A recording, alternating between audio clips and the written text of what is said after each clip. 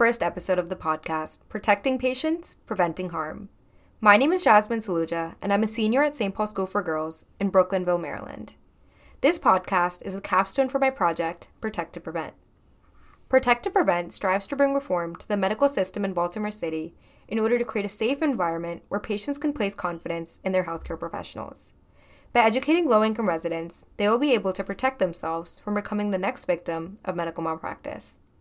Our mission is to shift the narrative from fear of medical professionals by informing patients about the rights they have to protect themselves. In this first episode, I'm going to share my inspiration behind this initiative. Through the podcast, you'll hear from a collection of lawyers, doctors, malpractice survivors, and their families. Episodes release every month, with the first one coming out shortly with retired malpractice lawyer, Mr. Jim Rossner. Now for my story. In my sophomore year at St. Paul's, I was given the opportunity to apply to the Spirited Scholars Program, a 2-year research-based class taken in your junior and senior years with one big requirement, that we make a project that makes a positive impact on our community. I applied that year and was accepted. At first, I was unsure of where my project would lead me. A few nights after I received my congratulations email for my acceptance to the Scholars Program, I was talking with my dad, and my grandmother came into conversation, and that's when it hit me. I knew exactly what I wanted to do. As a young girl, I always wondered why I had never met my paternal grandmother. I was used to being around my maternal grandparents and always around my paternal grandfather, who even lives with us today. The absence of my grandmother, however, was something I always felt growing up. My parents would explain to me that she had passed away or died, but as a young girl, I never understood what that meant.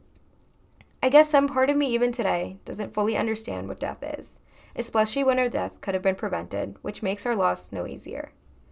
Even more, however, I think it is how she died that is the real problem. My grandmother passed away due to a false diagnosis and the inconsistent public health system in India. She passed away due to an epidemic that is all too common in our world today. In India, it seems as if our doctors are more concerned about their paychecks and not actually about the patients.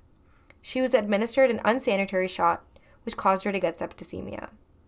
After this, the doctors who saw her were not interested in helping her heal and did not give her the time or attention she deserved. She died because the doctors were negligent and simply did not care. To them, she was just any other person, not someone's mom, wife, or loving woman. That shock never really resolved for my family. I'm interested in this epidemic because I want to protect other families from suffering, as my family continues to do so other families don't have to suffer the shock that my family felt when we lost such a big piece. My grandmother passed away from medical malpractice. Though her death occurred back in India many years ago, malpractice is no small issue even in the United States. Thousands of claims are made each year, with a great majority due to negligence of healthcare professionals. As citizens, we place our confidence in our healthcare professionals. They are the few people that have the power to heal us. At the end of the day, however, aren't they just humans too? Those who make mistakes?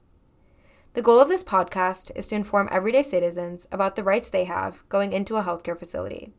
When it comes down to it, the negligence is in the hands of the doctors. However, going in knowledgeable and confident could go in a long way for our own protection. Follow along to hear from incredible experts and check out protect.to.prevent on Instagram to learn more about medical malpractice and to follow this initiative. Thanks for listening, and I'll see you in the next one.